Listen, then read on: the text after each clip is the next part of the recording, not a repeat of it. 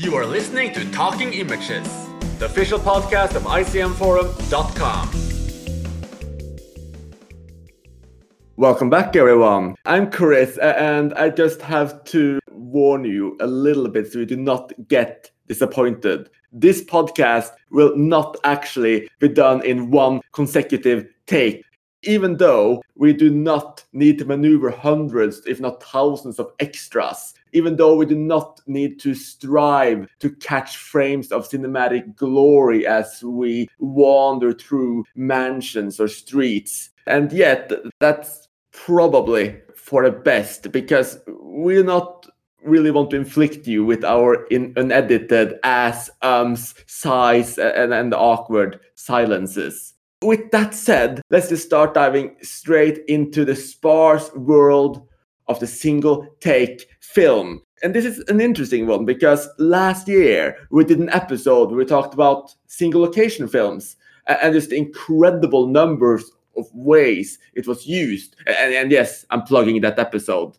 That was probably from the very first moment a clear issue of just having to edit the amount of films down. I think we mentioned over 20 different films, well over 20 different films. And we had to leave so many films on the cutting room floor. Even after we were done and everything was recorded, we kept remembering and realizing films we probably should have included, but didn't. The amount of single location films are just so huge. But when we look at single take films, and that is both films genuinely shot in one consecutive session with no cuts whatsoever, and films that have some early cuts or films that are just cut and edited together to appear like it's a singular take. I mean, there's almost none of them, especially of the ones that are actually real. I mean, yes, there are apparently some interesting examples of live theater. In my research, I did run into something called Lost in London. Apparently, Woody Harrelson gets lost in London and it's filmed in one take. But generally, there's just so few, especially in terms of actual distribution and notice. So why are there so few? Well, we'll tell you, or at least try. And should we falter, stutter, or make any mistakes, you won't know about them. As once again, this episode is edited for your benefit. With me today to break down the biggest films and to marvel at just how they manage these technical feats are my two absolutely wonderful co-hosts, Clem and Mathieu. So introduce yourselves, guys, and let's get this started. All right, hey, this is Clem. I'm really happy to be back. Hi, this is Mathieu, and yeah, we are back from a break and ready to talk single-take films. All right, so just to get this conversation started, what's the first single-take film you remember watching, and what was your reaction? I think the first for me was Victoria, which we'll talk about later, and my reaction was to be very impressed. I guess I don't remember if I was told before that it would be one take. I think I was. But in any case, seeing it, I was thinking, I want to see more things like this. I want to see this done more. And I didn't know about Russian Ark. I didn't know it was already kind of a thing. For me, I believe the first film I watched, even though it's not really a one-take film, is Rope by Hitchcock. My reaction to it, I liked it. From what I remember, I thought it gave some kind of theater feeling that I really liked. Yeah, my first one was probably also Rope, though I have to be completely honest with you. I didn't remember it as a single take film. I'm not even sure if I was aware of it at the time, which is odd. I mean, it works really well. It's really suspenseful, but I probably saw it at the time and I wasn't really focused on how the films I was watching were made in the same way, and I just missed the fact that there weren't any obvious cuts. Yeah, I have this problem with aspect ratios. All the time I see reviews where they mention a film where, and then they change aspect ratios. It's amazing. And I'm like, okay, I'm sure they did. I did not notice it. It's just, yeah, sometimes if you're not aware of it, I guess if you're just absorbed by the storytelling or the suspense, you don't really think about the camera cutting and when it cuts. I think that's kind of like what people used to talk about as the magic of cinema. I think it's mostly a positive. It's you being really immersed in the film, which is arguably one of the goals of those techniques. And yeah, not questioning the technique too much. I think that's mostly good, but Maybe less good to comment on films on a podcast. The podcast will comment on their films and how you comment on them. That's perfect. Yeah. I think I'm taking them slightly towards, the meta element and enjoying how the film is made as well, which might also be why I'm very often drawn to one-take films, especially in preparation of this episode. It was really great watching and rewatching a couple of single-take films and just marveling at how they were actually done. And I know you guys did the same, but just generally, is a single-take film something you're drawn to? If you see something promoted as a single-take, is that something you take a closer look at? Definitely, it's something that makes me want to see a film. I don't know that I particularly seek them out. Some of the films I saw for this episode I had heard about before and I hadn't watched them before, so I don't really actively seek them out necessarily. But if I'm choosing what to watch in theaters, hearing that something is shot in one take does interest me. It just makes it stand out, and it's a technique I generally enjoy, even if I don't enjoy all the films. Yes, it's something I enjoy as well, definitely, which makes it even more a shame that there are so few one-take films that are being made. I think it's also why I enjoy them so much, because they're so rare and different from the rest, which could be why we are so interested in them. Oh yeah, absolutely. I mean, I guess if they were pushing out massive single-take films on the big screen every single week, it might not be something we would be talking about the same way. But for obvious reasons, that hasn't been the case yet. And there's just so much work that goes into making a single-take film. I mean, essentially everything has to go off well. What do you guys think is the payoff of all that work? Do single-take films manage to create an effect that regular films can't? I guess I would say definitely yes to that. Whether or not it works for the film is another question. Obviously, that depends. But single-take films, they do feel different than other films always, even if you're not aware of it. It's something that's unique. It's very difficult to do, obviously, for a bunch of technical reasons, but it does make a film stand out, not just in terms of marketing, but even watching it. Yeah, I do think it's quite effective, especially at being immersive. That's, to me, the main quality, even though it's not the only thing it can be used for. Yeah, I would agree with that. I think films taking place in real time are more immersive than other type of films, and there are two ways you can make that. A film in real time, you can just make a regular film with cuts, or you can do a one-take film. And I think adding this one take to real time is even more immersive. No, I absolutely agree. I definitely think that's an interesting way to differentiate between single-take films, the ones that are in real time versus the ones that aren't. Oh yeah. Because I feel like the one in real time, they really go for this immersive feeling, whereas the other ones, they do have that as well, but often it's kind of for maybe different reasons that they use this single take. So maybe it's a way to categorize, I guess, single take films, even though there aren't that many. That's a very good point, Matthew. And I think we're going to see that when we talk about these films as well, that this technical feat is used to create very different experiences, either putting you straight into the situation of the characters that you're following, or being used as a way to absorb you into something massive and just visually engaging. So I think you're definitely right there.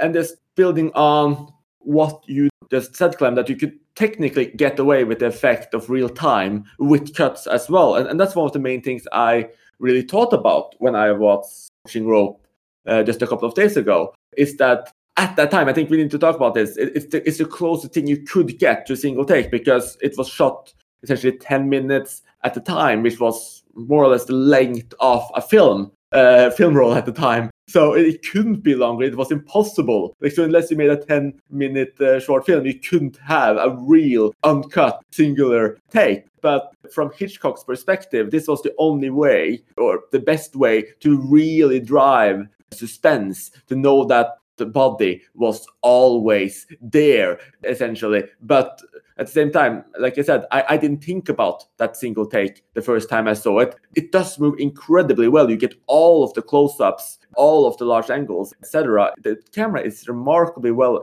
equipped, to the point that even though it does feel a little like a play, it still feels quite cinematic. It still feels like a Hitchcock film. So it's very interesting that he went for that effect, and that he went for that effect in a time when it wasn't technically possible. I think in the case of Rope, it also helps that Hitchcock is such a playful director, I was very aware of the single take thing with Rope when I watched it, probably because I had heard of it. And all those techniques he uses to hide the transition, he's not even really hiding it that much. I mean, he's going behind the back of someone. I always feel when I'm watching a Hitchcock film that there are moments where he kind of winks at you, and the moments in Hope where he hides the cuts are kind of like that for me. And I think because he has that playful energy, and it's definitely present in Hope, even though it's a very dark subject matter, and I think that makes that conceit work better than maybe it would for another director at that time. Yeah, I would agree with that as well.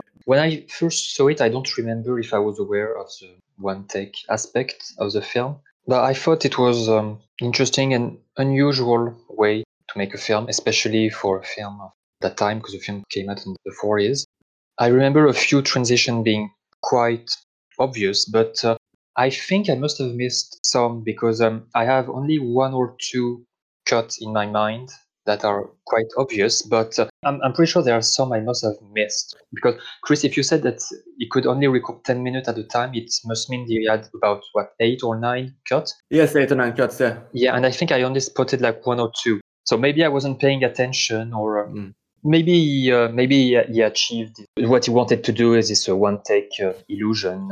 Yeah, I agree completely. I mean, I was actually trying to play a little game while I was watching it as well, and spot the cuts, and I couldn't. Like, I caught the obvious ones that you were talking about, like the one where it glides into someone's back and it goes dark for a second, or when they shoot a door and there's no one there for a second, or when they go over the box and no one's there for a second. But in most cases, I couldn't be sure because it's just done so well. Like, the characters are still moving around the screen. There's still action going on, and somehow he manages to catch them at the exact right spot. So it's just really impressive to me how he managed to create that illusion. Yeah, same as Clem, actually. I thought it was 3 or 4 shots, not like 8 or 9. I think what helps also with Hitchcock is, again, his general style, is the fact that he loves inserts.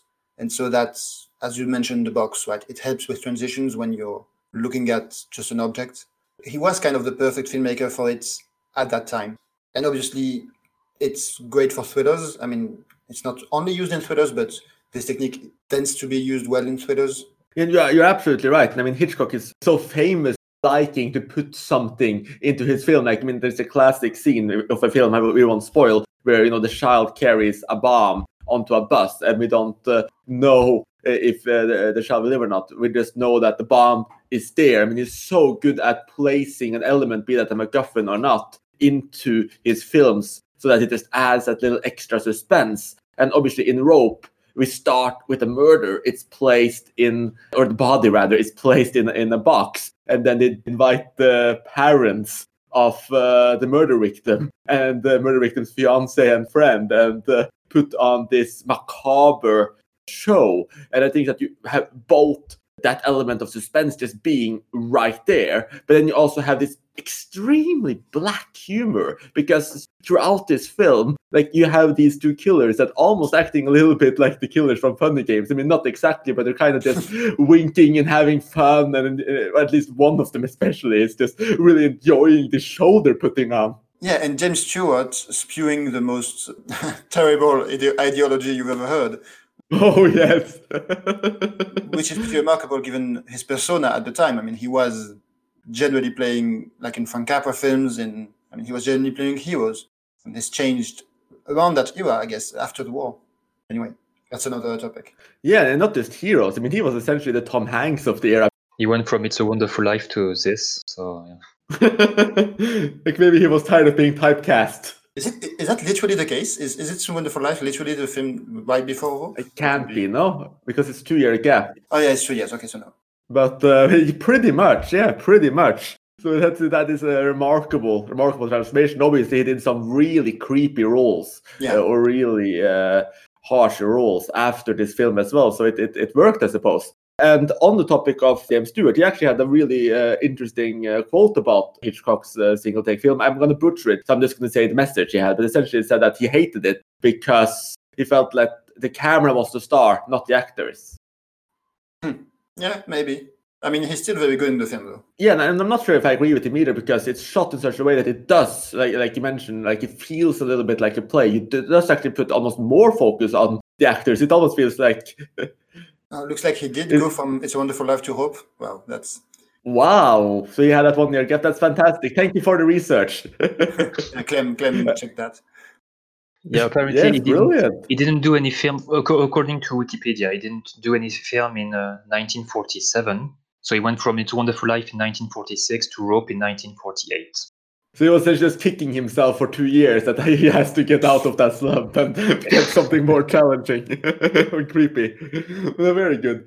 I think it's an interesting one, like you said, because at least for me, the camera is a little bit invisible in Rope as well. It does give a lot of room for the performers. I mean, in general, when you cut all the time, I would say that the performers are the ones losing out a little bit because they have to, stop and retake the exact performance for the close-up every time. So I'm not sure if I entirely agree with Stuart, but obviously he's the actor, so he was in it, so he can have his own opinion on it. At least for me, I think Rope works really well, both as that unique exercise and as a thriller, dark comedy, and suspense film from Hitchcock. It really covers all the boxes and has that really dark, gleeful humor that Hitchcock could do so well.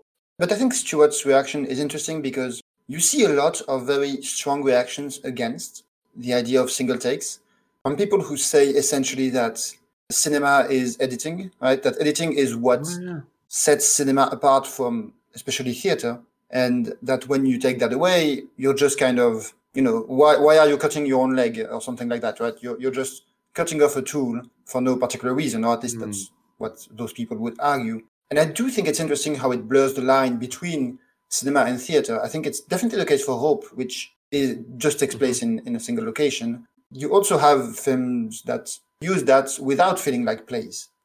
I think Victoria doesn't feel like a play, for example. Yeah, Rope is actually an adaptation from a play, so which might explain. I think it's interesting the idea of play and having this one take, because I agree, it definitely blurs the line between theater and cinema, especially when it's in a single location like Rope is, because it almost feels like it's actually a play taking place, but there is this camera moving around. It's like you're a spectator to a play, but you're allowed to come on stage and just move around the actors as they're performing. So I guess it's a play, but in a different way, which I think makes the audience even more immersed into what they're watching. Yeah, because you say you're allowed to watch some specific parts, but you're also directed to watch some specific parts, right? There is still that the camera is choosing what you're looking at. And I think Hitchcock uses that in Hope, that sometimes you can use what's happening off screen also, which theater can't really do, or at least not in the same way. So I do think there is still a very obvious difference between single take, single location films and plays. But there is also often this reaction of it's not really cinema. Right? That's an interesting reaction, because you could also argue that it's hyper cinema in a way. But continuing the trail of play adaptations into an adaptation of one of the most famous plays of all time, Macbeth, we do see that Béla Tarr, who's very famous for his long takes, but shockingly only did one arguable single take film, which is this one, a Hungarian TV movie from 1983, which is only a little bit over an hour long and it's composed in 2 takes, mind you, but one is the intro of about 5 minutes. The opening credits come on, and then it really is one consecutive single take, all taking place in a castle. As you move from room to room, we look down, we look up. And what's interesting in contrast to Rope is that at least I don't interpret this to be intended to be in real time. We cover so much in the matter of an hour of the play. We move from large scenes to feasts to night to battles, all through this short space. And it's so, in a little way, it's rushed. It's relatively minimalistic in some way. In other ways, it's quite massive, because you run into these large set pieces that really surprise you. And I think this is also a really good point of what was mentioned earlier, that it's different from a play because you can do different things. Like when you go from a room where someone is alone into a setting that's a large party in a matter of a second or 2 seconds. That's something you can't do in a play. They're right there the entire time. It's just that the camera isn't showing them. So I think these kinds of techniques are really interesting to observe and experience. And I think Tar really brought something different to Macbeth. Yeah, so this one is really blurring the line even more between cinema and theater. It feels at times like film theater, but obviously it's not, in the way that we move around the sets. And there's specifically a shot where Lady Macbeth is looking upon a murder, and we look at it with her, essentially using the depth of field, right? Which is something you couldn't do in theater. That's a great moment. Generally, I do think the single take hurts a bit of the narrative because it has to be abridged so much, presumably because of the logistical issues. And I think if you saw this version of Macbeth without being familiar with the story, you would have a really hard time really getting invested into it, because everything moves so quickly and major characters like Banquo barely get times to really get introduced. I do think it works. Generally, it has this very eerie feeling, which is very appropriate to Macbeth. And there are some great moments. The one I mentioned earlier, and when you have the mists coming into it for the battle near the end, that really has this kind of universal feeling. The way it compresses time gives this story, this fable aspect, right? This is not really a story, it's a fable about humanity in general. It's not just about these characters. I think there's something there. It doesn't work as well as it could maybe, but I do think it's an interesting experiment. And it certainly made me think that I would have been interested in seeing Béla Tarr make more traditionally narrative films. I think he would be quite good at it. I mean, he's good at what he does anyway, but this is much more plot heavy and dialogue heavy than most of his films. Well, as someone who never read Macbeth and didn't know anything about the actual story of Macbeth before watching the film, I have to agree it was a bit messy at first. I got the general idea. I understood quickly what the film was about, but I'm pretty sure I missed a few things about the story because of how short the movie actually is. That being said, it's a fine film overall. I wanted to mention, well, the one take aspect of the film. I agree with what has been said already about cinema giving the opportunity to be able to move from one scene to another very quickly, which is something that cannot really be done when you're watching a play in real time. I think it creates an even more immersive feeling that you're actually there in the castle with all the characters. Something I was also trying to figure out was if there were any cuts in the 1 hour film, because I couldn't really spot any. I guess I could spot one or two occasions where he could have cut the action, but I couldn't find for certain any point where I knew for sure it would have been cut there. So I don't know if it's really a film that has been made completely in one take, or if it's just the illusion. I don't know if you guys have any information about that. Well, I do. I did look it up, and from what the information is actually available, what people are saying, that obviously people could lie, it was indeed one real single take, which is very impressive, especially for the time and the fact that it's on TV. I mean, this was essentially, barring the intro, this was essentially the first real one-take film in a way, like, unless you want to talk about something like the Lumiere Brothers. Andy Warhol film, yes. Empire. Unless you want to talk about Empire by Andy Warhol. Yeah, I'm surprised no one watched it for this podcast. Yeah, I mean, at some point I will watch it. We bring Empire up so many times. It's almost like an in-joke at this point. I think it exists solely to be mentioned in this context. I don't think it exists to be watched. Yes, that's the only reason. Well, that's kind of the reason it existed to begin with, because it was, an installation piece. You weren't meant to see all of it. We were supposed to spot it and talk about it. So we're talking about it. We have essentially seen it. Exactly. Can we check it on iCheck Movies then?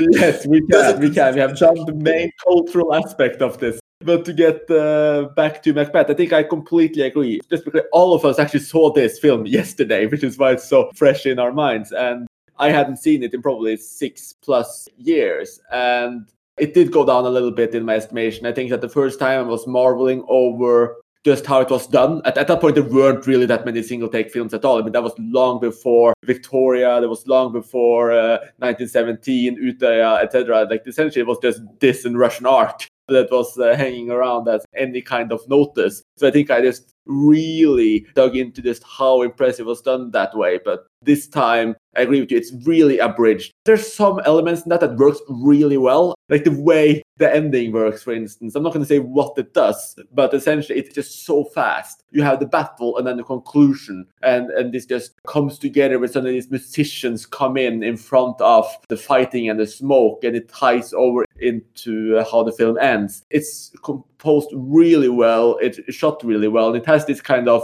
ultra short style that is almost reminiscent of Robert Bresson. It has so many good qualities in that way, but yes, it just feels really, really, really rushed. Yeah, you talk about the musicians. We actually see them earlier in the film. They're used to kind of smooth over some transitions. I think maybe the roughest transition narratively where they're used is one where very early on where Macbeth and Lady Macbeth go have sex, they go have a son, and they enter the room. And so to transition into the other scene, you have the musicians, which are coming right in front of the screen and singing something. It's kind of funny to see how Bellatar is problem solving in this way. Also, the way he uses close-ups, right? He has his actors, especially the guy playing Macbeth, of course, get right into the camera. And so that you're just looking at him, you're not seeing anything going around, and also they're moving. Yes, exactly. And so that really helps moving from one scene to the other. And there's one moment I really liked, which is where the invisible knife, right, moment.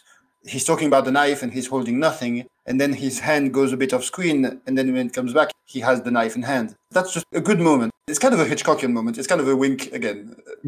Whether or not it's intentional, it's just what you have to do in this situation. But I think it worked quite well. And Macbeth is probably one of the best plays to do that with, aside from the length, because it has this very surreal feeling. So compressing time in this way maybe works better for it than for others. Yeah, I agree with that. It really heightens this realism. By the way, the actor playing Macbeth is, and I'm going to butcher it, is György Szerhalmi, which did so many great Hungarian films as well, especially with Fabri. So it was great seeing him here. And I think it's really interesting what you brought up earlier with just these close-ups, because that's a large part of this film. There's just so many close-ups. And that's also how cinema and just the art of how we move the camera work in, because many of these scenes really are just two characters or one character just close together, the camera right on them, and that allows them to essentially obscure anything else that's in that room to just instantly move into another scene right away, because the other actors for the next scene is right in that room, and then it moves over again and there's more actors in that same room ready to do something else. And I think that's just one of the things that, for any limitations and flaws the film might have, was done really well. And it's an interesting technique to think about, because I don't really think I've seen that in any of the other single take films we'll be talking about today. And as we talked about, I think we've gone through most of what we can say about Macbeth now. But for a long time, like I said, there really weren't that many single take films. There was Rope, which was in several takes but cut together to make the appearance of a single take. You had Macbeth, which was in 2 takes, but at least had that one almost hour-long consecutive take. And then in 2002 was the film, again, barring Empire and a few other films that didn't get much notice, the very first film to really delve into the single take aesthetics and really be shot in one single take, and even more impressively, shot over one single day. They had to run through it a few times, of course, but it really was shot in one day. And that is Alexander Sukharov's Russian Ark, which is a bit of a sensory overload of Russian history. It's set in the palace of the old Tsars, entering in a mixture of the actual museum, discussion, past, history, as just everything blends together in this unique, visceral, bizarre, colorful, massive experience. And I'm going to stop talking now and let you guys take over. But I rewatched Russian Ark this week as well. I've never loved a Sukharov film before. This film did not quite work for me the first time, but this time I was really absorbed into it. It won me over, finally. And I know that you guys might have a much closer tie to Sukharov, so just jump into it, guys. I don't think I'm particularly a Sokurov fan. You've probably seen a lot more than me. But I do like Russian Ark. I think it really gets into what we just talked about with Macbeth, with that dilution of time, right? And so in this case, Sokurov is making a film essentially about history, or basically 18th to early 20th century Russia. But by compressing it all, he's really making a point about how this is one thing, how this whole era is all comprised of one thing, that the Hermitage, the museum in which this is all filmed, really encompasses this. It's really interesting to look at how this film is in relation to the museum, because one criticism you could make of it is that it kind of feels like an advertisement to come to the Hermitage, right? Come to the Hermitage, it's great. That was my first thought too. I watched it actually in a public library, this film. I remember it quite well. And I think maybe that emphasized this feeling of kind of vegetable filmmaking, if that makes sense, right? It's eat your vegetables. Yeah, I think it's kind of fascinating the way Sokurov uses this device, the single take device, to dilute time. And one of the other interesting aspects, I think, is the narrator. The camera is kind of you in Russian Ark. That's what gives this the advertisement for a museum feeling. It feels like you are walking through the museum and walking into these various scenes from history, and you have a guide, essentially. The use of this guide, I think it's quite interesting in the way that this single take idea sets it apart from quote-unquote normal cinema. You would not do this in this way without this technique. You would not have this narrator coming along and commenting. Again, because it is a film about history, you need to have a historian there, because you show how the narrative shapes what we think of history. But I guess I don't have a specific point. I just think it's a very interesting film. It's not one I love, because I don't like museums. Don't really enjoy spending time in them, despite loving history. But I do think it manages what it wants to do quite well.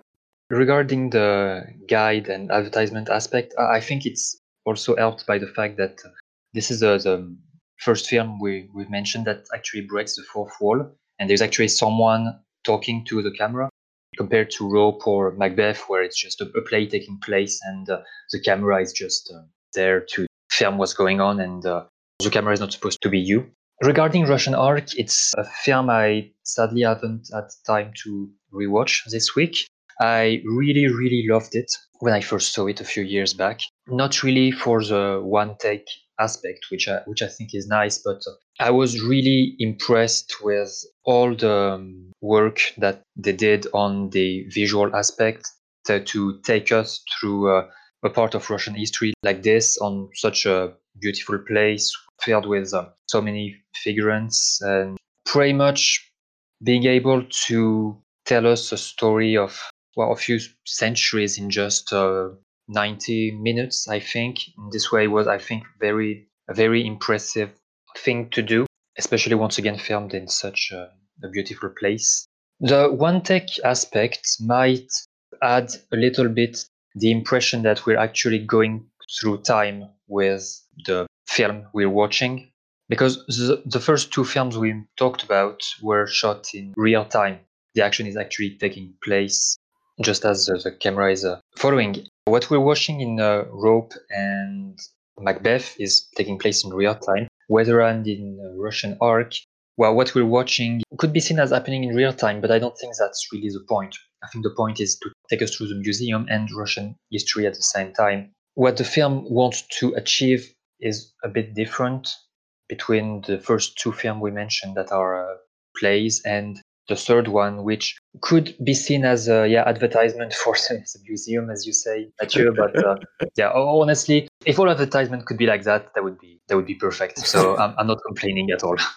It's worth noting that the museum director was literally playing himself in the film, as found several other top people working there were themselves either talking to the characters in the specific museum scenes, showing them things, explaining things. So it does really have that advertising effect, I guess, in a way. But for me, the film and the single take what it does is that it bombards you with shocking and surprising images, because you can go through a corridor of an actual museum and suddenly you slip through time and you're just in the middle of real events, seeing them at this large, massive scope as you're being immersed in them. And it's almost like you have to be glued to the screen at all times, because suddenly they open a door, suddenly they turn around and something else is happening. It's really impressive. I just want to get back just a second for Macbeth. I don't agree that it's real time, because the events in Macbeth particularly take place over a large period of time, right? Macbeth becomes king, and you have the son who goes away and then comes back with an army. I mean,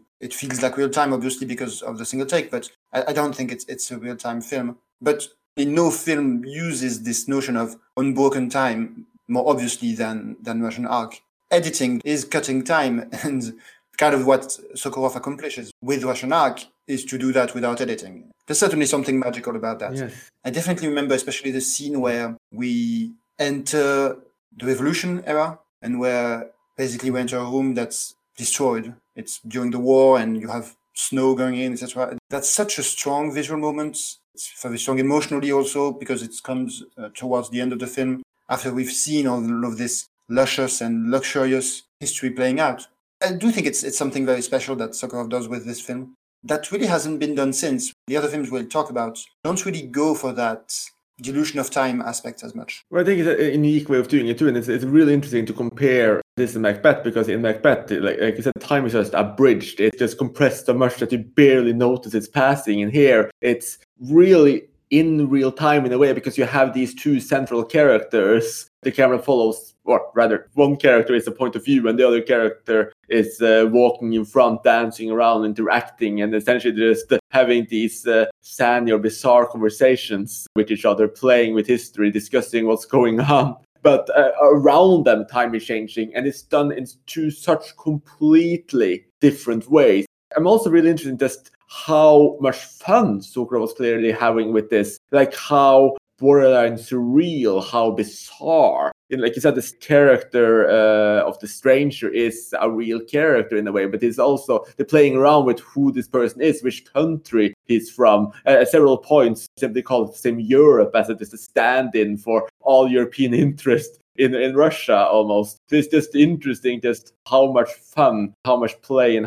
how many other ideas are being brought into this film. To that point, he's French. He's an actual historical French character, but he represents Western Europe in general, because the Hermitage was built in St. Petersburg, and the whole place is about Russia as part of Europe.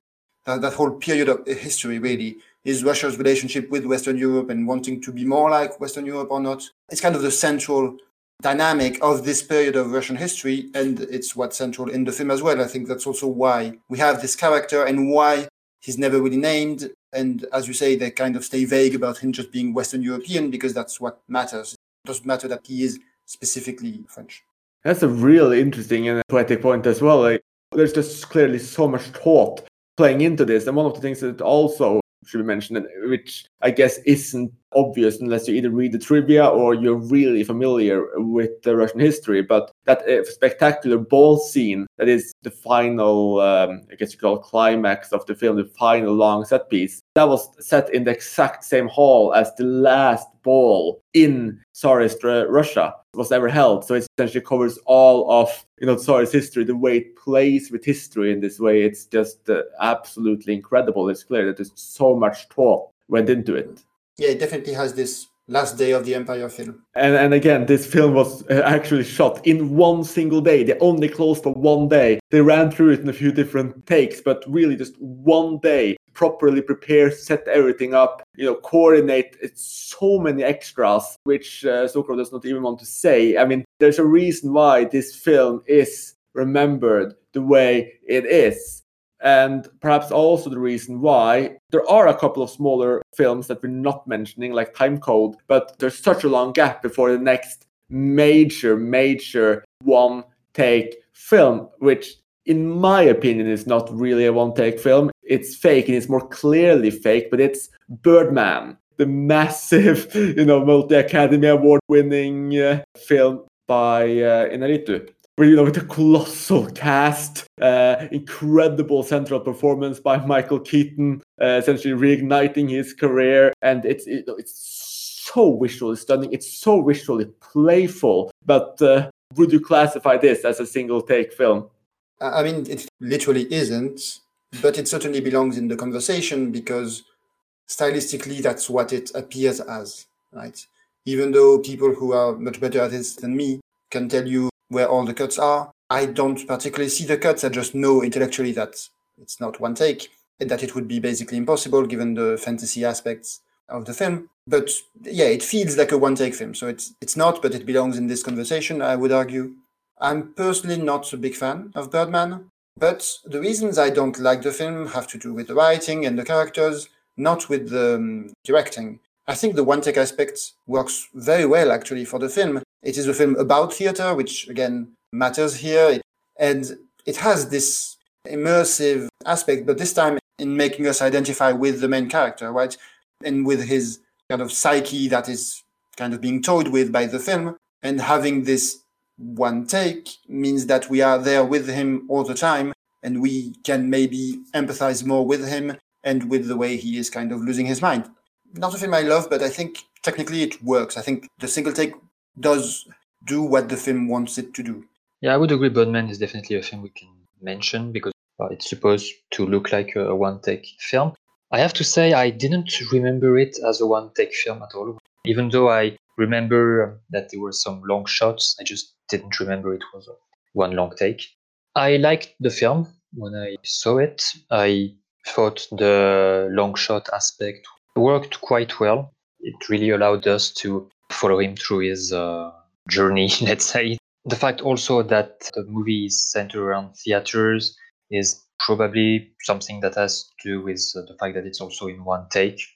Yeah, personally, I actually loved Birdman. I love the craft of it, which was what really absorbed me. And I love the performances. I just loved the amount of surrealism and play in such a massive mainstream film. I thought it was quite spectacular, but I didn't rewatch it for this episode. And the reason for that is also because I don't really consider it a single take film. Like, effects aside, I mean, this is to me in the same category as Gaspar Noé's film, which I know we looked up in the research for this, and we saw, for instance, Irreversible were on lists of single take films. So that list is literally in reverse chronological order. And the only reason why it's on the list is because it has these digital effect transitions where it can really be moving up and going into something again. And that's the same with the Enter the Void, where the camera essentially plays with effects and changes between the scenes. And that, to me, works really well. I love the craft of that. I love the way that makes a film feel. But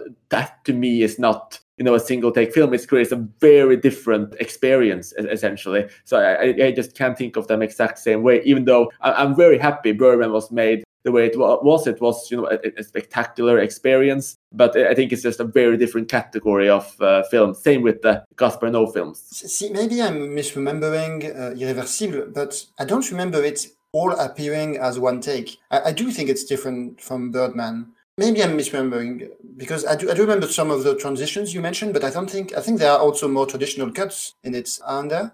Because I do think Birdman, because it feels like one take, to me it's different than Gaspar Noé's film, which are just a lot of long takes. I think it's the fact that Irreversible is in reverse, let's say, which is why we remember so many cuts. But I think that if you don't count the transitions, I think the scenes are all shot in one take, actually. If you take the film and put it in the right order, I think you would probably have a one take film, I think. Really? If you take away the transitions, I think. I actually know, this is interesting because I actually know that Gaspar Noé recut the film last year to yeah, you mentioned that. Yeah. In chronological order. I haven't seen that version, but that would be interesting. Now, well, since I saw it as well, I always just thought that it was the scenes shot as one takes, and then it just used digital effects to kind of just morph out and into the next scene without really doing a traditional cut. But yeah, that's possible. That's interesting. The idea of recutting Irreversible in the other way around seems profoundly stupid to me. Yes. I've read Gaspar Noé's reasoning for it, and it still sounds stupid. I don't know. I think the same was done with Memento, the film by Nolan. which is also pretty Oh dumb. wow, no! I would argue. I didn't see that. Okay, that's awful. I mean, it's one thing recutting Arrested Development, but when you recut Memento, wow. Yeah, you're pretty much taking away the only thing good about the movie. So I guess we'll have to talk about that more one day because I'm a big fan. But oh, okay, all right. we can do that definitely. But to this transition away from the fakes, if you will, the really good fakes, there was then one other major release, this time from Germany. It's called Victoria. It was made by essentially a completely unknown director named Sebastian Schipper, which I haven't really heard that much from since. I know he made one movie, but it didn't go that well from what I hear. It is incredible. It's beautiful. It's actually one of my very favorite films from 2015, probably running as the favorite film of mine from 2015, because it takes a kind of far-fetched plot where a girl gets swept up with random men on the street and goes on essentially this crime wave with them in a way. It turns into a heist film, from a hangout film to a heist film, and it has these terms that are not necessarily overly believable, but it just sucks you in and it becomes believable because it's just this one single take. And I think the way it works, where you just follow her on the street, you see these men behind her kind of hollering at her, you get scared, you get alarmed, you feel the tension, you just move into their conversations, the flow, the vibe of them just walking together, doing things together. It numbs you out, it sucks you into that night, and it's not something I had experienced before. It goes a very different direction from Russian Ark. In a way, this is an action film, or at least a proper intense thriller. It goes through car chases. It does essentially anything you would imagine, but it is one single take, and the effect is incredible. Yeah, as I mentioned, Victoria was the first film I saw in one take, and I was extremely impressed by it. It was also around the time I really got into film, so relatively early on. And yeah, I absolutely loved it. It's still a favorite of mine. You mentioned the believability or lack thereof of some of the plot developments, and I do think it's kind of an interesting aspect of the one-take thing, is it either really smoothes that over, because you are in there with them. For me, because I was in there in the action, the lack of believability didn't bother me. It kind of smoothed over. It felt real because I was in it. But I think it can have the reverse effect. I think it can really take you out of the film, and we'll talk about a film later where it did this for me. Ooh. But yeah, I think in the case of Victoria, this transition from this kind of romantic drama, kind of a before sunrise type of thing. Yes, it's true. Into a thriller really works, I think, because of the single take for me. And again, I think it's all or nothing. Yeah, I guess, and you're completely right. I mean, you have slower scenes, you have this romance building up, and you get these extremely varied scenes where you have them, in the cafeteria where she works, essentially the atmosphere there. You have those hangout scenes on the roof and in the apartment that are spectacular. You have the street scenes, and then you actually have a literal heist. You have car chases, you have shootouts. You have just so much intense variety. They had 4 different sessions. They went with the third one. It still boggles my mind. They manage this variety. I mean, they even go clubbing. Like, they go into this massive club and they dance with so many extras around them. And it's just so absorbing. I can't stop being impressed by this film. Yeah, like Russian Ark, they kind of complicate their own life to show how difficult it is, kind of. I mean, I think the clubbing scene is kind of showing off. Yeah. But it works quite well in the story. Also, there's one little thing that I read about it, is that at one point, there's just one point in the film where the lead actress is not on screen. It's like 2 minutes. And apparently she went to vomit in the toilet or something.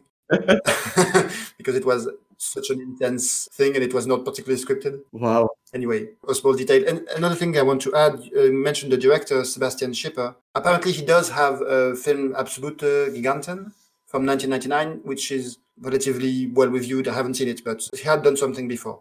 I claim you haven't seen that one, correct? Yeah, I haven't seen it, but I guess I would have to see it, because you guys are... Yeah, because apparently you guys liked it, especially you, Chris. You managed to sell it quite well, so yeah, I'll have to check it out one of these days. I'm looking up Schipper, and yes, he had actually done 3 films before. I would love to see something else from him, but at least in this film, it's incredible. Just the amount of transitions he manages to do. And comparing it to Russian Ark, I mean, Russian Ark was in one museum. This one literally spans, a city.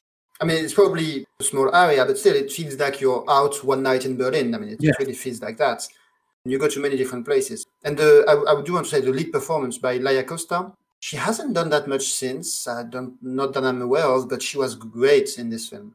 Really anchored the film, which is important because we basically all the time with her. And I think that's a nice tie-over to the next film as well, which I guess takes place in a smaller location, but also feels incredibly intense and a bit more personal for me as well, which is Utøya 22nd July, which is the story of the terrorist attack and massacre in Norway back in 2011. It's the most disturbing, most extreme attack in Norway since World War II. And it shook the country to its core. I think everyone knew at least someone affected by the massacre, because if there's so many people involved in one way or another, this is a film that takes the single take shot in a different direction, because it's depicting something that was real. It's a fictional story, but it was in conversation with the survivors. It's taking real elements from the story. It feels just like the stories we heard after the massacre. And the whole idea of the film, which is why it's incredible, why it could almost be imaginable to be shot any other way, is that it literally takes place in this exact same time as the massacre happened. So it goes over the 72 minutes essentially, or a little bit longer, because it starts before the shooting starts. But essentially just lets you be there the entire time. You feel like you're there. You feel the trauma of the characters. And before I let you guys speak as well, I think the reason why I didn't see Paul Greengrass's July 22nd, which is film release, I believe, the same year and follows the terrorist, because that would be even more raw. But this film, it doesn't show the terrorist at all. There's perhaps one shot which you could make out to be him. What we actually follow is we follow their faces. We follow the teenagers and children as they're hiding, running. We just stay from their perspective the entire time, even as some of them die.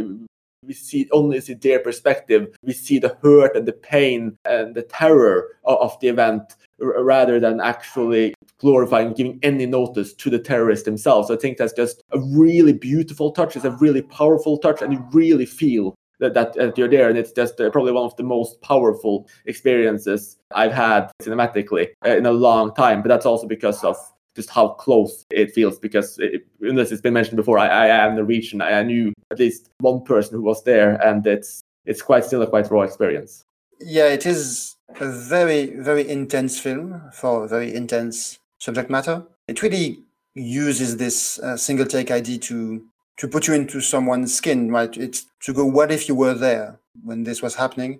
And it succeeds. I think it's almost traumatic to watch it. It's so intense and so hard to watch at times. You have to kind of cling to the fact that I didn't know this for sure when I watched it, but I assumed those were fictional characters, even though obviously the situation is quite real. You do see actually Breivik, the killer, a few times, but always from a distance. He's kind of treated like a horror movie monster in some sense. Yes, exactly. Though I think it's also a slight question of whether it is him or someone else, because you kind of just see the shadow of something you don't know. So it's always this question of if it is him or not as well. So it really feels like it's him. I think it's 2 times we see him, because he's walking very calmly, and no one else is calm in this whole thing. Yeah, and there's also a point where the film uses sound design very well, where she's hiding in a tent, and we just hear very quiet steps. It's unclear whether or not it's him at that point. So yeah, I think it's a film that really succeeds in what it's doing completely. There is something a little obscene about it. I don't know if it's the right word, but it's very uncomfortable to watch. It's supposed to be, but yeah, I don't know what to make of it.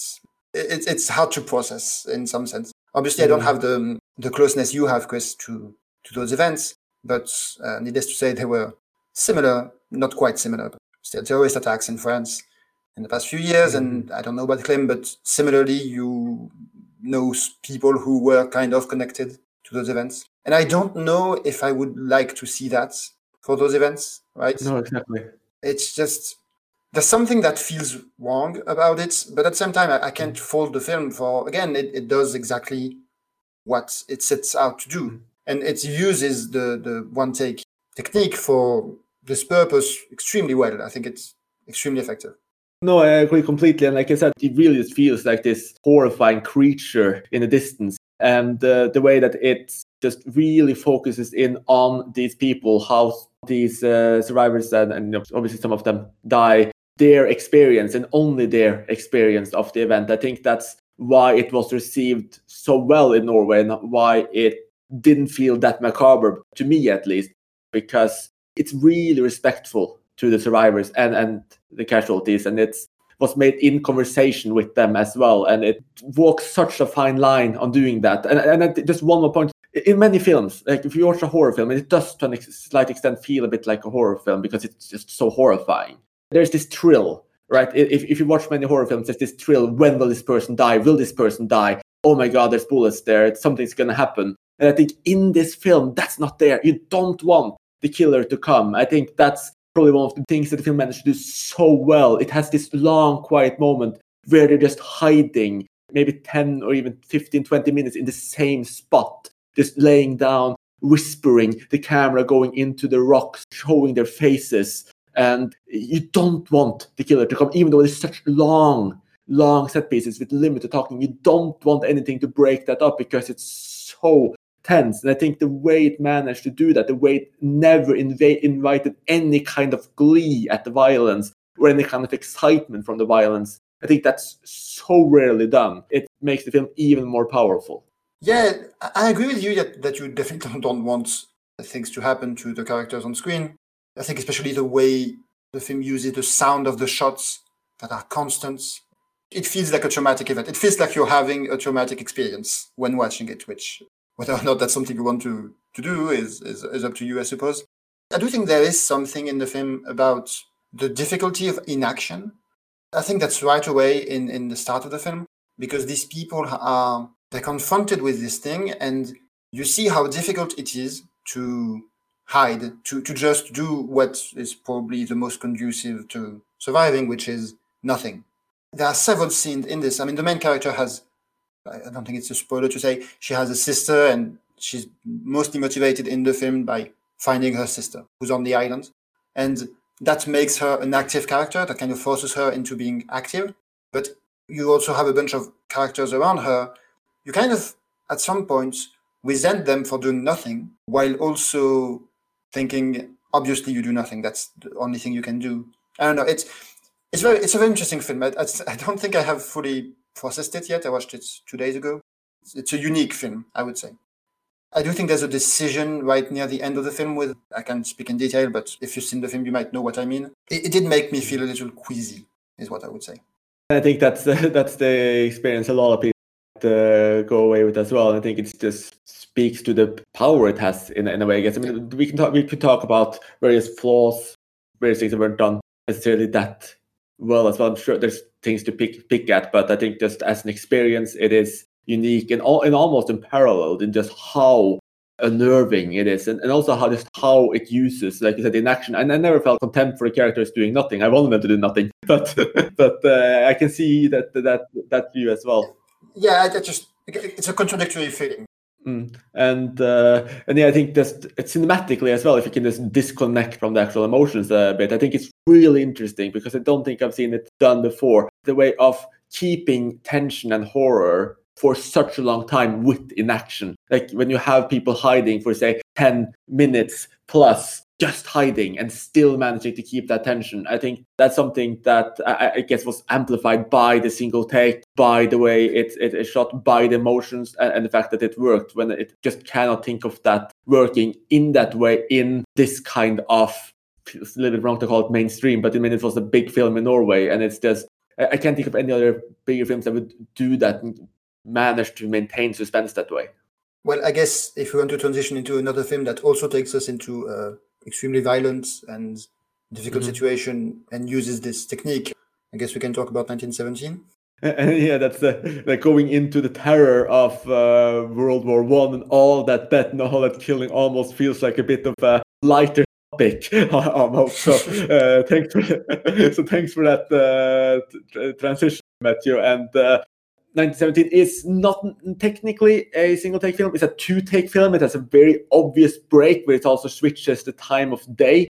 But with that exception, it does belong in this conversation, and it is also arguably the very biggest film to ever use this technique, and the one that really pushed shooting things in one single take into the ultimate mainstream conversation, because essentially everyone has seen it. People were seeing it at IMAX. It was such a massive experience around the world. And I'm assuming this is the film you were hinting at earlier that didn't quite succeed in some of the real-time things you were talking about. And I'll agree with that. But from a craft perspective, I really enjoyed it. I thought it was a really strong experience with some great effects from the single takes.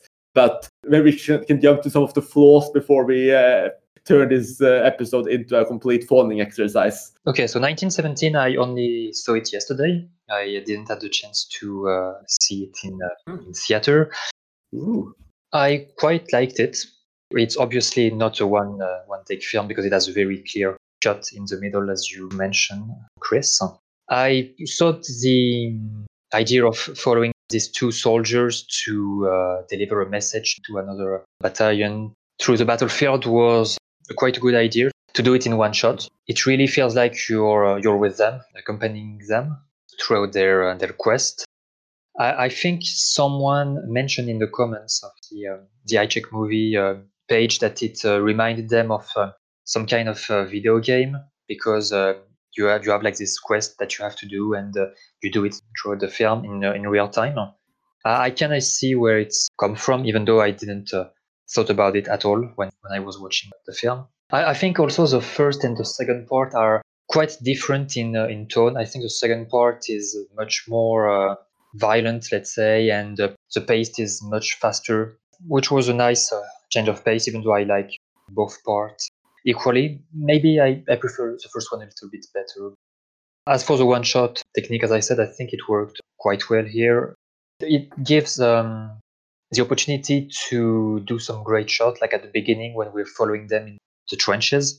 It actually reminded me of the Kubrick film Path of Glory in the first scene as well, when Kirk Douglas is also going through the trenches. I think filming it in one shot as well, in a way, give it a more tense feeling, because you're really there with everything that's happening and you can really see anything that's going on, because there aren't that many close-up on their face or on themselves. There are lots of huge panorama of what's going on around them, which I think was nice because it allows us to see even more what's going on. So I think it's a nice film. Not a film specifically about war or World War One, but a film about two young soldiers caught up in this war that have to do this kind of quest in this film, and you just know that after this is done, they will be sent back to the battlefield to risk their lives. So it's kind of like a parallel in their horrible trenches life. Yeah, so as Chris alluded to, I'm not a big fan of 1917.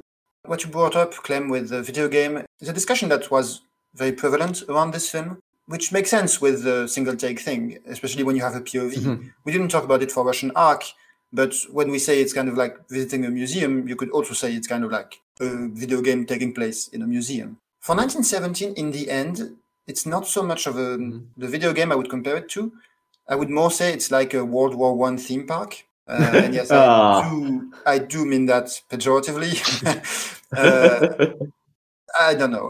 This is maybe kind of unrelated, but there's a very famous quote from Jacques Rivette in Les Cahiers du Cinéma talking about traveling shots, where he said, traveling shots are a question of morality. And there's something similar to me that plays out in both this film and Utøya in the use of single take.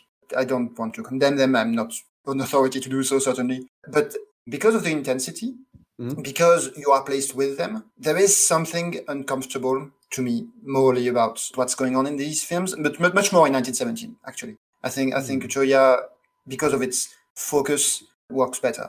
It's also maybe the writing. I think the reason people compared it to a video game is also because I think the writing, especially in the first parts, the conversations between the two soldiers, they're maybe not super well written, I would argue, and maybe that's also why people think of video games, which are generally I don't have the greatest screenwriters. No, it depends on the video game, but. And yeah, I don't know. I think 1917 is remarkable in terms of technique, right? Oh, yes. Roger Deakins won the Oscar for it. It looks amazing, especially in the second half. Those night scenes with the town on fire. There's really nothing to say about that. It's just amazing in terms of visual storytelling. I don't know what it is about this technique. It makes me feel uncomfortable when we are in situations like this, which are not only tragic, but also real, even though these are fictional characters. And yeah, specifically this film felt like, that impact to me. It felt like, hey, visit World War I. I never thought of it that way. Well, I think it's a very different film from the usual war film that we see. We don't see like their day-to-day life in the trenches. We don't see them charging the other army. So I understand what you mean by the theme park. It seems like we're just taking a walk through what's going on and not really seeing any actions apart from a scene where planes are fighting, and towards the end where we see a little bit of English soldiers coming out of the trenches to charge. I think that the life conditions were worse than what we see. So I understand what you mean by theme park. I don't think it's a film that was made to be representative of the war and World War I. Just a story taking place over about 24 hours in what was a 4-year conflict. I did look it up. Roger Deakins did win Best Achievement in Cinematography, and it also won Best Achievement in Visual Effects and Best Achievement in Sound Mixing. And those were the only 3 wins, but I would honestly say those are all well-deserved. It looks spectacular, even more so than Victoria in a way.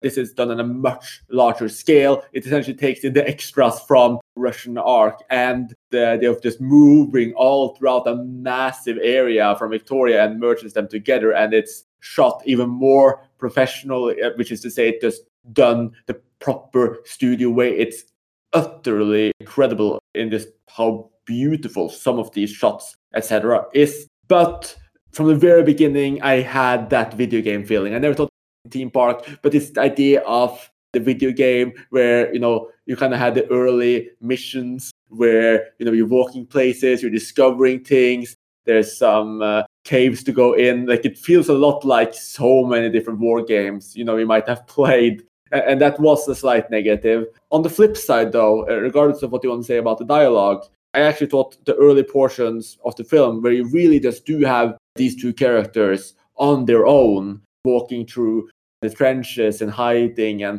being harmed in some ways, cutting themselves on barbed wires, etc. It feels really immersive. I think as a film building tension, as this immersive journey, following the characters works incredibly well. I think that's one of the main powers of the single take, that you can really just be there with them. Everything's given a little bit extra gravitas, but then there's some transitions that are a bit too unbelievable.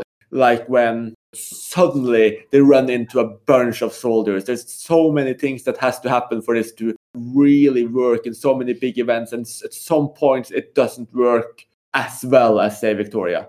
I think it was with Victoria that I said the long take thing was kind of all or nothing in terms of immersion. And I was thinking of those scenes in 1917 where they're talking in the early parts. And maybe it's not the writing, maybe it's just something, it really broke the immersion for me. Something there didn't click for me.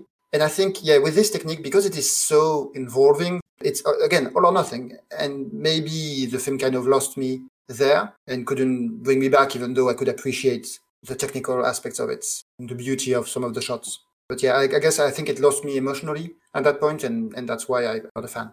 I agree that the story is not particularly incredible or something that has never been done before. It has a few war film cliches throughout. But I don't think the story is necessarily the most important part of the film. At least in my eye, I just saw it as 2 guys having a break, let's say, from their life, their soldier life, to just have another mission delivered to them.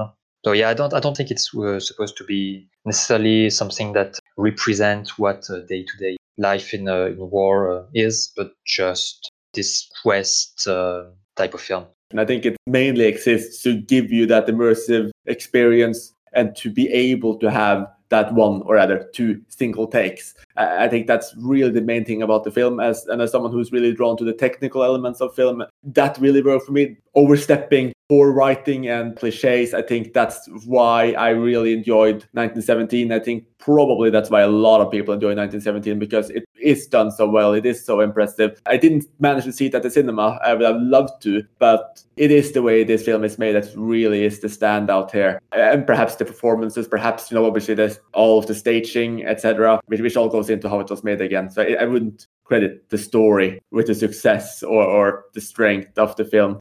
But I do like the idea you put forward that it is all or nothing, and that when there's no cuts, when there's no variation there the entire time, something can keep damaging the experience all the way through. So that's definitely an interesting take as well. It's something we're considering for anyone trying to make a single take film. Now, I do think actually this is the last one, or the newest one, that all of you guys have seen, right?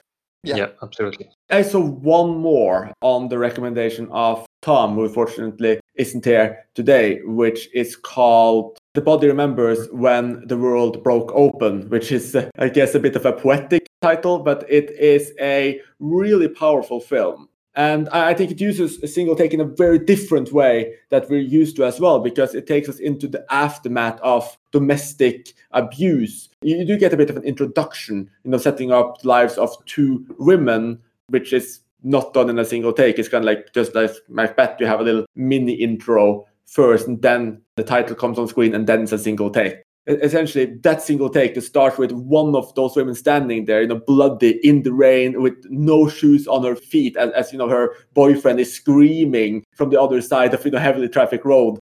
Abuse. You have this horror element. These two women bump into each other for the first time, and the woman who arrives on the scene takes her away to safety, and it just starts this slow, brooding, very emotional look at that abuse, look at just what happens there, what are the thoughts that goes through it, and it just feels so real. And probably in part because it was inspired by a real event, and the co-director and co-star, probably going to butcher the name, but El Maya, Tailfeather's life. It just feels like you are right there with these women, as you have one of them, Ayla, being just this supportive, suggestive, cautious, unsure. She's just kind of giving these little suggestions of, shouldn't we call the police? Like, are you okay? And then you have the other woman, Rosie, who's just hurt, rude, crude, kind of lashing out, being abusive herself a bit. And you just kind of experience this relationship grow, and just the way they deal with solving it, trying to find Rosie help, being there in the room with them, being there as they drive somewhere else. I'm not going to tell you anywhere of where it goes, but it just feels like a powerful experience of real life. And it's kind of this story that you never really see before. And it's again shot in absolute real time. So it's just like, this event happened over 90 minutes. This is how it felt. This is the experiences of these women. It allows you to have these more quiet moments, but in a very different way than, say, Utøya 22nd July. It's really powerful. I would definitely recommend it. It's a Canadian film and an indigenous narrative as well. Both of the main actors are indigenous, and it kind of delves into some of that as well. It's a beautiful film. It's a powerful film. Definitely something to be recommended. And as you guys haven't seen it, I won't ask you to comment, but I do think that over the last 2-3 years, we're seeing a bit of a emergence of these single takes films. Like, there was another relatively big one from Norway called Blind Zone, which I haven't seen yet, which is also a single take. And you kind of have this just over the last 2-3 years, you're getting 2-3 big single take films. And technology is getting there too now that it's possible to make more of these single takes films. So what do you think the future of single take films are? Do you think there will be more of them, and how do you think they'll develop? I think we'll definitely see a lot more. As you mentioned, the technology is a big factor. First, digital filmmaking. I think Question Arc was made specifically because Sokurov went, now that we have digital cameras, we can do this much more easily. And in the case of 1917, I think they also used some new things in terms of visual effects. I do think these films show that you can do very big stuff, right, with the right budget. And hopefully we will see more things like you described with The Body Remembers When the World Broke Open, more indie films using this. I do think it's also kind of stylistically in vogue to do stuff like this. Long takes in general are very fashionable, I suppose, in cinema right now. Just in the past 20 years, it seems that there have been lots more films with very long takes. And yeah, so I think we'll see more, and hopefully more varied, just not thrillers. I mean, I think it's great for thrillers, but yeah, I'm very interested in seeing it used in other genres. Yeah, I agree with Mathieu. I'm pretty sure it's something that we will see more and more as time goes by. It's something that isn't that much developed even today, because as we said, that there are only 2 films that are really one-take films so far in 2021. Maybe we'll get more in the next years, but I'm pretty sure it's extremely hard to do. It requires a lot of budget, well, it depends on the type of film you want to do, obviously. I assume it's a lot of work, a lot of preparation before shooting the film, and maybe not everyone can afford to have this time of preparation. I hope we see more and maybe try to have some other genre, as Mathieu mentioned, like not only like thrillers or war films, but maybe try to go for something completely different. Maybe, I don't know, comedy or romance or Western, or I don't know. Or maybe horror film could be good. Yeah, you mentioned 2 of them being real. Victoria and Russian Ark. But actually, Chris, isn't Utopia also really one take? It felt that way to me, but I guess I don't know. The entire film technically is in a single take, but it's a bit like The Body Remembers when it broke open, in that it has an intro, so with several cuts. It has the shots from the Capitol where there was a bomb first, and it kind of shows the bomb going off, and then you go to the island, and then everything is a single take from there. No, that first part could absolutely be technically been cut out, but I think that's also an interesting part we didn't really discuss, which is that you have essentially 2 parts of the single take film. You have the ones that are specifically doing it for the artistic purpose of being solely one single take, which I guess Russian Ark is the main example of, but also Victoria. And then you have the films that are going for the effect of the single take, which could even include 1917, but also something like The Body Remembers When the World Broke Open, that there's a real point, there's a reason. Same with Utøya, there's a real reason why you want that effect, but they're not necessarily inclined to artistically limit themselves off. It's more about the effect they create.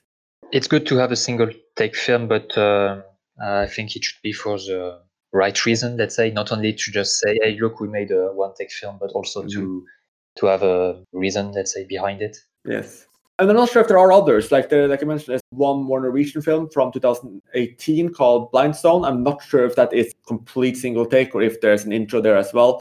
There are other films that have existed that haven't gotten that much attention. I heard that Time Code has 4 single takes essentially shown on the screen at the same time or something. I'm not sure exactly how that works. There's probably other smaller ones out there. It's an interesting distinction because we're kind of like just looking at the most extreme definitions as well, just to make sure that it is truly one single take in every single instance. Though I guess it's also the nature of the limitation. And I hope that our podcast today wasn't too limited, and it didn't feel too singular, and that we managed to talk you through the biggest single take films or almost single takes films in a good way. Join us on icmforum.com, find the thread for this episode, and tell us what you think the future of single take films will be. If we actually left out some of your favorites and what your stance are on any of the films we mentioned today. Thank you so much for listening, and join us again soon. You have been listening to Talking Images, the official podcast of icmforum.com.